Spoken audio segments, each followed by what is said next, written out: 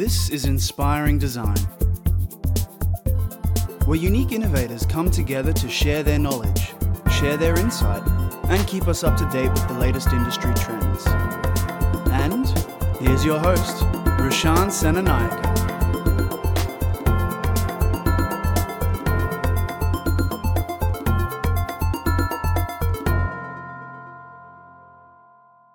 What's up, listeners? It's Roshan here. Welcome to a brand new episode of Inspiring Design.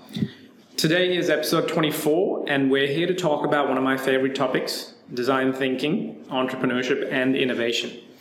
It's one of the most hottest topics right now and influential in almost every single sector. The education sector is aligning with the 21st century skill sets, and design thinking is right alongside of this every step of the way.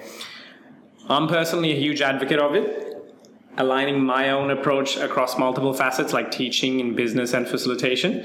So I want to hear from one of the experts. Let me introduce you to the guest for today. I have here with me Selena Griffith.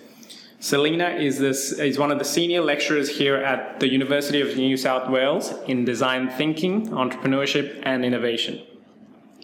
She's been here at UNSW for over 20 years, and her specialization is in the social impact of design thinking and its systems change. She's the lady to learn from. Selena, welcome to Inspiring Design. Thank you. It's good to be here. Can we start off with a little bit of background and a little bit of your story?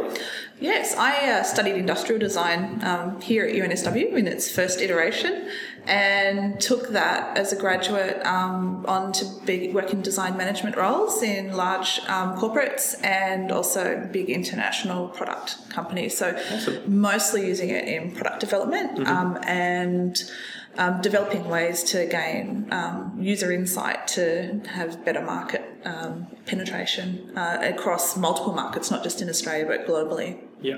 And have you found that it's actually got different labels, design thinking in itself? Well, back when I was using it, design thinking term was a really new kind of academic construct. And so what was really happening is that there was this fluidity between marketing, which was very much focused on the now, and design, which was focusing on the future, and psychology, which was about understanding how people may behave and how we can manipulate their behaviours, and ergonomics, a whole lot of different disciplinary practices that made sense to be married together. And that's sort of, they've all evolved into this thing that we now call design thinking. So it's been around since about, if you look back at the history of design thinking, it really started at the early sort of 1900s. Exactly, yeah. And it came from three different backgrounds. It came from engineering, it came from production, and it came from the need to look at how humans interacted with machines when they were making things to lessen injuries and improve productivity. There you go. I actually have studied the history of it, and I just find that that's why I asked a label question right up the start. And I think Tim Brown, he's the one who coined, the design thinking as that label that's gone more popular now. But in your expertise, if you had to define what design thinking is, what would that be?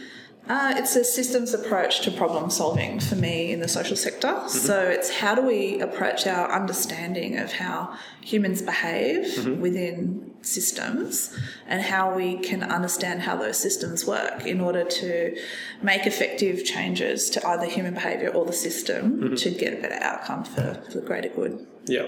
See, that's actually very interesting because it's a little bit different to my understanding of it, because you've got that, I think, interest in the social element.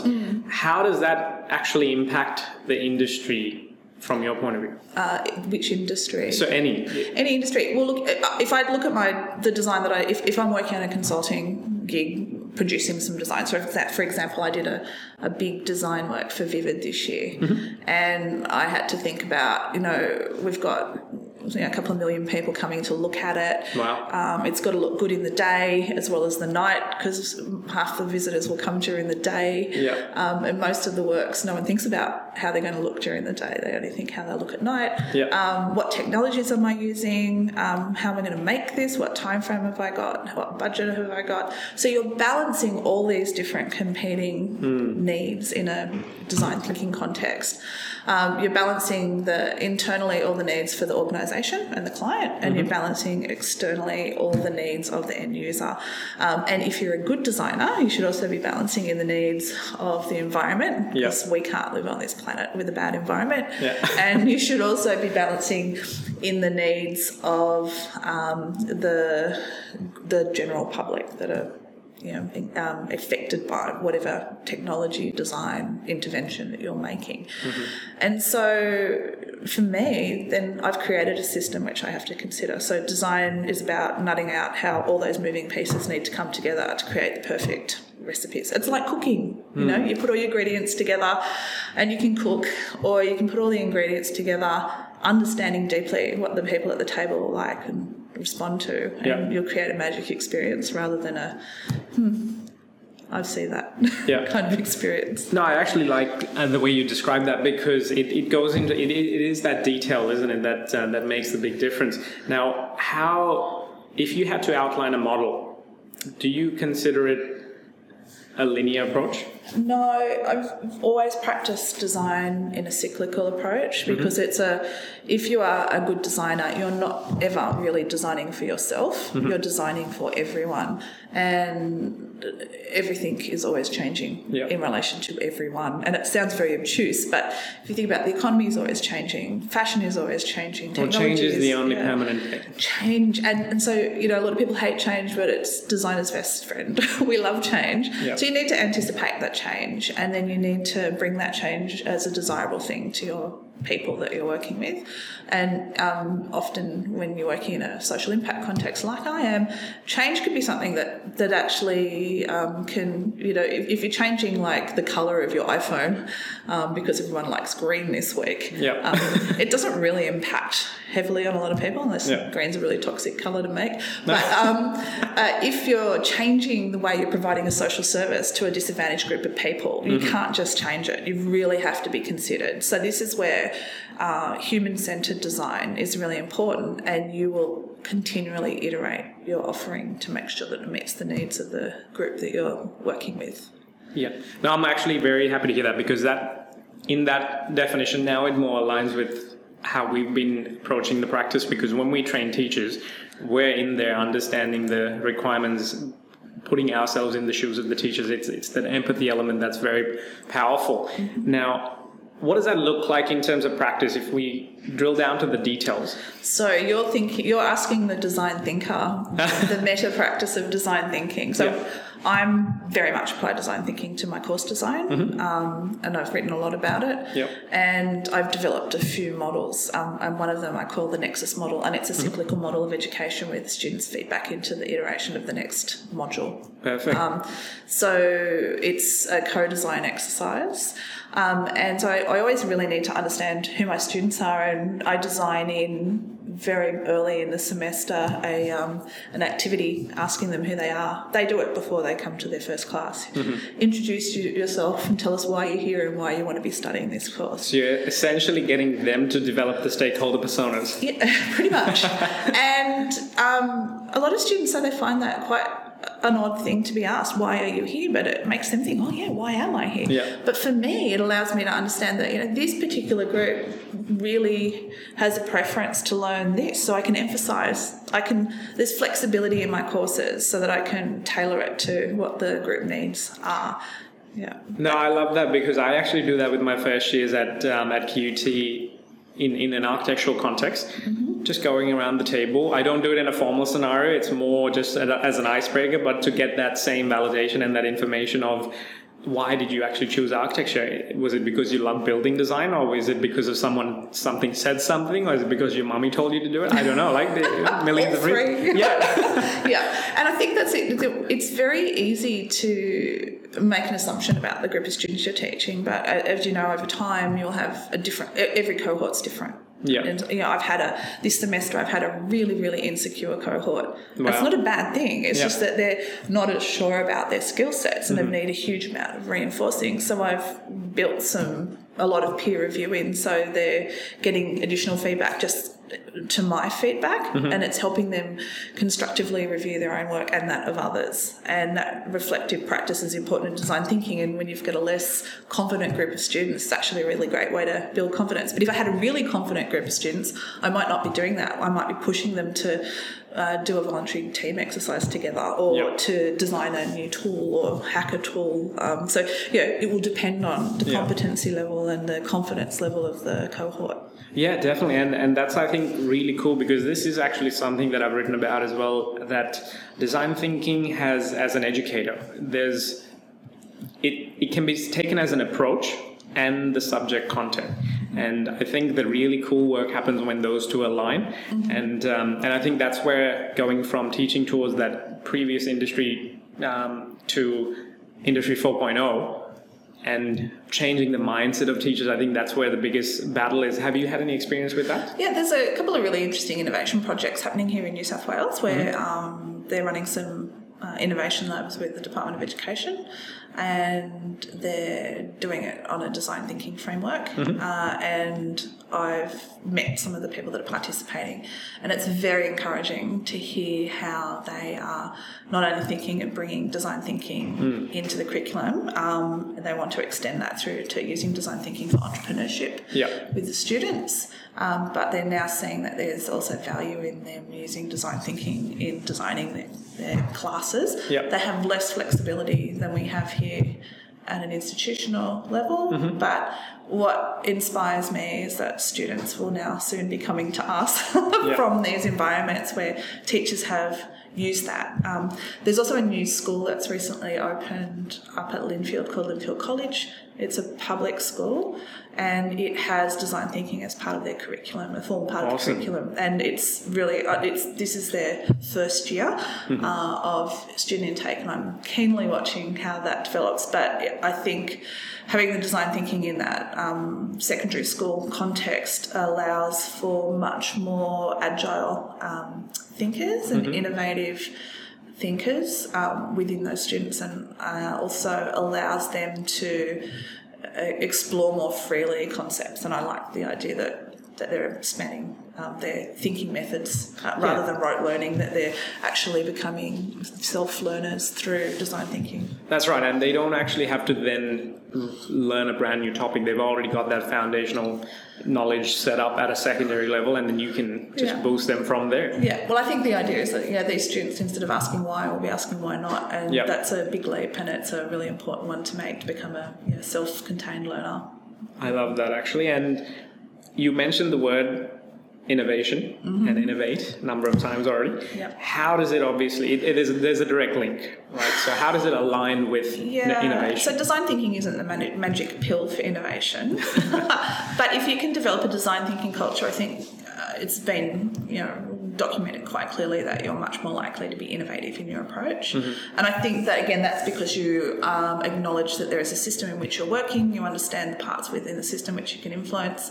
If you have a good systemic understanding of your industry, then you can see where the opportunities lie, and then you can align your sort of product development or your innovation resources towards areas that you can identify that match with your capabilities as an organisation. So it becomes a really excellent strategic tool for identifying opportunities for innovation. And then, because it's such a broad tool set and can be applied in many different ways, it can help you innovate in services, it can help you gain insights for product, it can help you gain insights in matching the two. So I think we're talking about, there's design for strategy here, but also the big problem that I see for most companies that take on this is that they do the strategy piece, but then they don't do the design doing piece. So they tick that, we've done it, we've done the IDEO thing, we've identified an innovation, and then they just go, we've done it. What they really need to do is then go and execute that project. And there's also a lot of design in the execution. So my favourite model is the extended the double diamond from the British Council, and that's because it is very simple. It's cyclical, it's stackable, it's expandable, and understandable by just about everyone. Yeah. I think it's the strongest of all the design thinking models. Excellent. That's good. And I think there's actually syllabuses across different states taking that model on board, exactly the double diamond. Do you think the double diamond is a little bit outdated or suitable for the secondary level? It's not outdated because it's constantly updated. So it's been recently updated, and a couple of the team members who developed it originally were in Sydney a few weeks ago and had a meeting with them. We looked at the latest version of it. I think it's every bit as useful as ever has been, and as the discipline sort of extends its knowledge, it has this simplicity, but it can take on the complexity as our knowledge deepens. And I think it's a classic. It is definitely a classic, and I think what you just said is a breath of fresh air for a lot of my listeners being teachers. Is they think that it can be an outdated model, and there are millions and millions of different design thinking models out there, with pretty graphs and pretty pictures. Yeah. But I think it's the approach that's actually more important, and understanding the foundation. It's the divergent, convergent, and divergent thinking that is really important, and that's the only model that really tells you about that. Yeah. I've studied all the different models. I love Jeannie Leker's model. It's great. I see huge amounts of shortcomings in the IDEO because it's specifically designed for large American corporate land. It does not work well in other contexts. In fact, every time you hear about a big corporate design failure in Australia, you can generally link it to an IDEO context. And then it's really hard to get buy-in for a second bite at the cherry to get the proper cultural fit. So, when people are thinking about applying design thinking in any of their practice, doesn't matter what industry, you need to find what is culturally the right fit for you. So there's a bit of research to be done before you just launch in. And because I teach people in the third sector about how to develop design thinking, sort of cultures within their workplace and how they apply it, and a lot of the time they'll be contracting in contractors to deliver that. I sort of discuss with them, what do you seek in a consultant who's going to come in and run your design thinking activities. And I say to him, it's not the person with the biggest brand name. Yep. It's the person with the closest cultural fit to your value set who understands what you're talking about and is not going to sell you a set method. They're going to develop a method with you that suits your organisation. Yep. And that's the secret to successful design thinking, developing the right culture and the right tool set for your needs. Which goes back to that exact foundational value, empathy. Yes. Yeah, so organisational empathy is a good thing. There you go. And obviously identifying a market and going through that innovation process and being able to identify problems and solutions, like you mentioned before, is almost what entrepreneurs are doing. Some people have it naturally, some people don't. Yeah. How does the link between design thinking and entrepreneurship come into play? I think so I'm going to take this from a social innovation perspective. So human-centered design toolkit is the best way for social entrepreneurs to really deeply identify with empathise with the target audiences they're working with. So it's a very good marriage. And I think in business, the design thinking is about deeply understanding user needs and wants and desires and how you align them to create the perfect product for them. It's a practice that every Fortune 500 company does. Yeah, some hit and miss. But they do, and they don't necessarily articulate it. So they might call it, waterfall, or they might call it they're doing agile or lean or whatever. And I just keep having people going, oh, we're doing lean design thinking. And I'm like, well, if you're doing lean design thinking, are you really actually offering anyone anything? Design thinking is fat, right? It's juicy and it's ugly and cumbersome. But that's doing good research. You're digging up the dirt. You've got to get in there and be willing to see. And I think what a lot of people find very confronting about the design thinking process is they have to acknowledge errors that they're making and fix those. And so some companies get very unhappy with the design thinking process because it brings a few home truths to the surface. Yeah. But the companies that can embrace that and change, and this is why the whole systems analysis is great. Systems part of design thinking is great. Is when you're looking at a whole system, there's always going to be issues. So you just sort of make a list. Yeah. Start working through that. As I always say to everyone, do a quick, environmental scan when you first come to an organisation as a designer, because the top 5 things that you identify aren't going to change as issues, but you will start to become desensitised to them and not notice them after about 3 months. Yeah. They're your priorities to change. Yeah. As a design thinker, it's very hard to continue to remain fresh in an organisation unless you continually evaluate and look for those opportunities. In a social context, we're dealing with what we call wicked problems and sticky solutions, which design thinking is really good at pulling apart. So a wicked problem is a problem that whatever solution you throw at it is going to create more problems. And so you want to find a balance between solving enough problems and creating as few additional ones as possible. Yeah, I mean the actual design process in a more industrial conventional sense, or architecture or spatial design or whatnot, it still carries that same thing. The more problems you encounter, it means that you can design out those problems. It's actually the similar approach and mindset, and I think I've found there's a lot of misconception because the design thinking has the word design in it. People think it's only for designers. How do you overcome that? So this is what I say to you. Would you go to a doctor or a medical thinker? Well, it depends on the problem, right? Did you mean from a treatability point of view? If you had an illness and you couldn't work out what it was making you feel terrible, you could feel better, would you go to a doctor or a medical thinker? Doctor. Yeah, so you go to the designer who's the design thinker. Yeah. Designers are educated differently to everyone else in an in an educational context. We are designed to be risk happy, but take calculated risk. And I think this is why industry loves design thinking, because it's kind of like a formula that you can apply to manage your risk in an innovation context. But if it's not done right, you're going to fail. So you want someone who understands it. So you want someone who has design training. You don't want the consultant who's gone and done a course for a week to now come and practice their skills on you. That's right.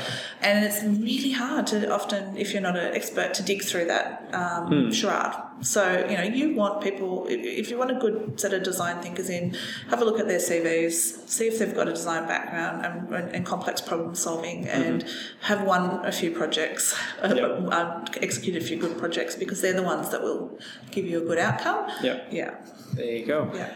And how do we facilitate that at a secondary level? Have you had much experience with that? Just because 21st century skills is becoming a massive element. I think that I often think, where does it fit?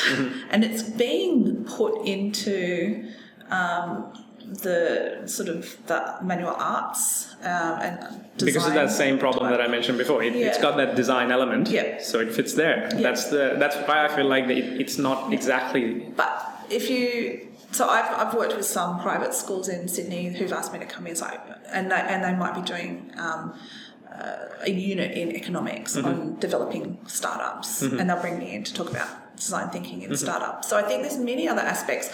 This design thinking in science is really interesting. So the neuroscience aspects of it, the biomimicry aspects of it can be tackled. So you could bring the design thinking in as an overlay for all the education that ties all your education together. So I think one of the things we don't do in secondary school is say, okay, we silo all the courses, and all the courses are studied separately. And then we ask them to integrate when they come here to university. Well, maybe we could start some integrated practice at secondary level for students. This is actually very much aligning with what I teach when we go on teacher training. It's exactly the approach that I'm teaching them. And I think that's the biggest barrier right now because the classrooms and the faculties are segmented. If we're learning English, we're only learning English. If we're learning design, we're learning design. But in factual terms, it would actually fall across almost every single element as a foundational approach. And I love that this is why it's one of my favorite topics.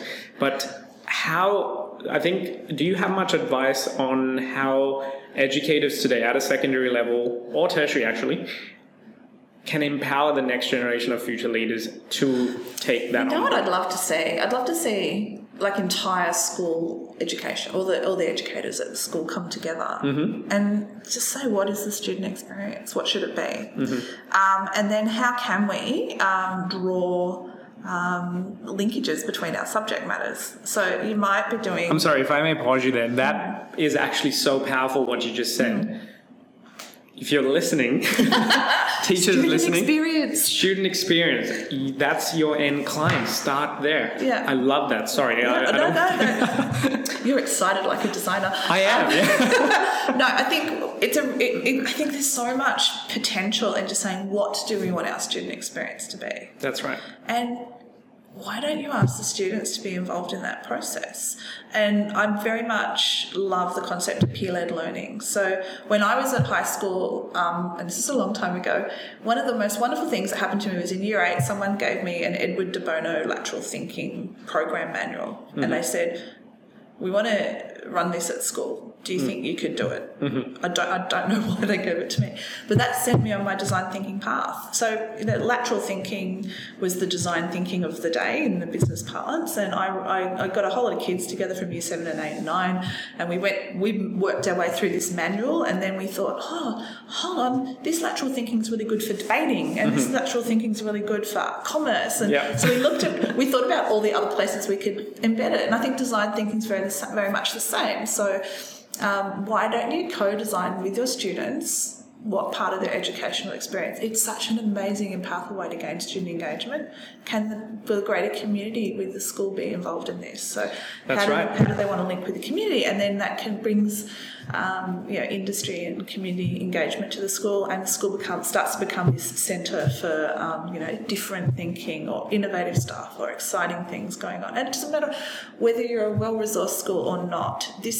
Design thinking really doesn't cost much to do. That's what I mean. I do it. Completely agree with that. And I think recently we sent a group of, I think it was 24 or 25 Year 10 students, and we asked them to design think how to improve their classroom and their school learning environment. And the ideas they came up with, and I swear to God, some of them are actual really good startup ideas that they can go and take, but others were actually identifying the big issues, because there's no accountability for them to point out errors in the school. They love doing that.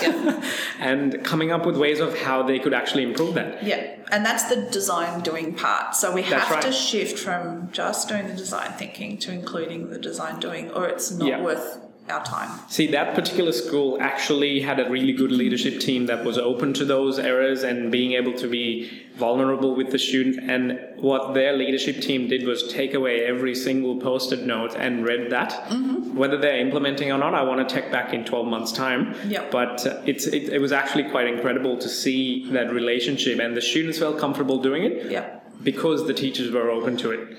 So that's, I think, very powerful. And I think I just want to reiterate that I don't condone post-it notes. They're not sustainable financially or environmentally. There are many other tools that you can use. You can. What are your preferred medium? I just love a good piece of butcher's paper. And I do Lego Serious Play, which is a really good way to understand how systems work when you've got silos, and also to break down hierarchies, which is good in a school context. I love sort of doing dramatage. So in design jams, you can get people to act out a service, and then you can work out how to improve it by having people jump in and change parts of that service story. Storyboarding, storytelling, narrative, very powerful. Drawing, So there's lots of things you can do besides. If you don't have post notes, don't panic. You can be a design thinker. That's right. How do you learn about design thinking if they don't know anything about it? Where's the best place to go? My favourite current resource that's free and downloadable is the DIY handbook, the Design Impact and You handbook, which is about doing design for good. And I think, again, at a high school level, kids love to do positive, empowering projects. So if you're looking at it from a development perspective, they could be working with some local environmental project or something with the council or those sorts of things, and that's a really good framework. So it's got all the tools nicely set out. It's very easy to follow, and like step-by-step guides on how to do it. Brilliant. There you go. And look, I think we've learned a lot about it. I think I've picked up some knowledge gaps in my own learning about design thinking today. Thank you so much, Selena. Do you have any last words or advice for... I've got... My listeners are usually tertiary and secondary students as well as educators and some design professionals. So it's a bit of a mixed bag. But in terms of being a design thinking expert, do you have any last words? Yes, we do all of our learning by making mistakes, reflecting on them and doing better next time. So don't just read the theory, get out there and do it. If you don't do it right the first time, it doesn't matter. Just keep going until you get it feeling like it should be feeling. I love that. Perfectly said and powerfully delivered. Thank you so much, Selena. Thank you.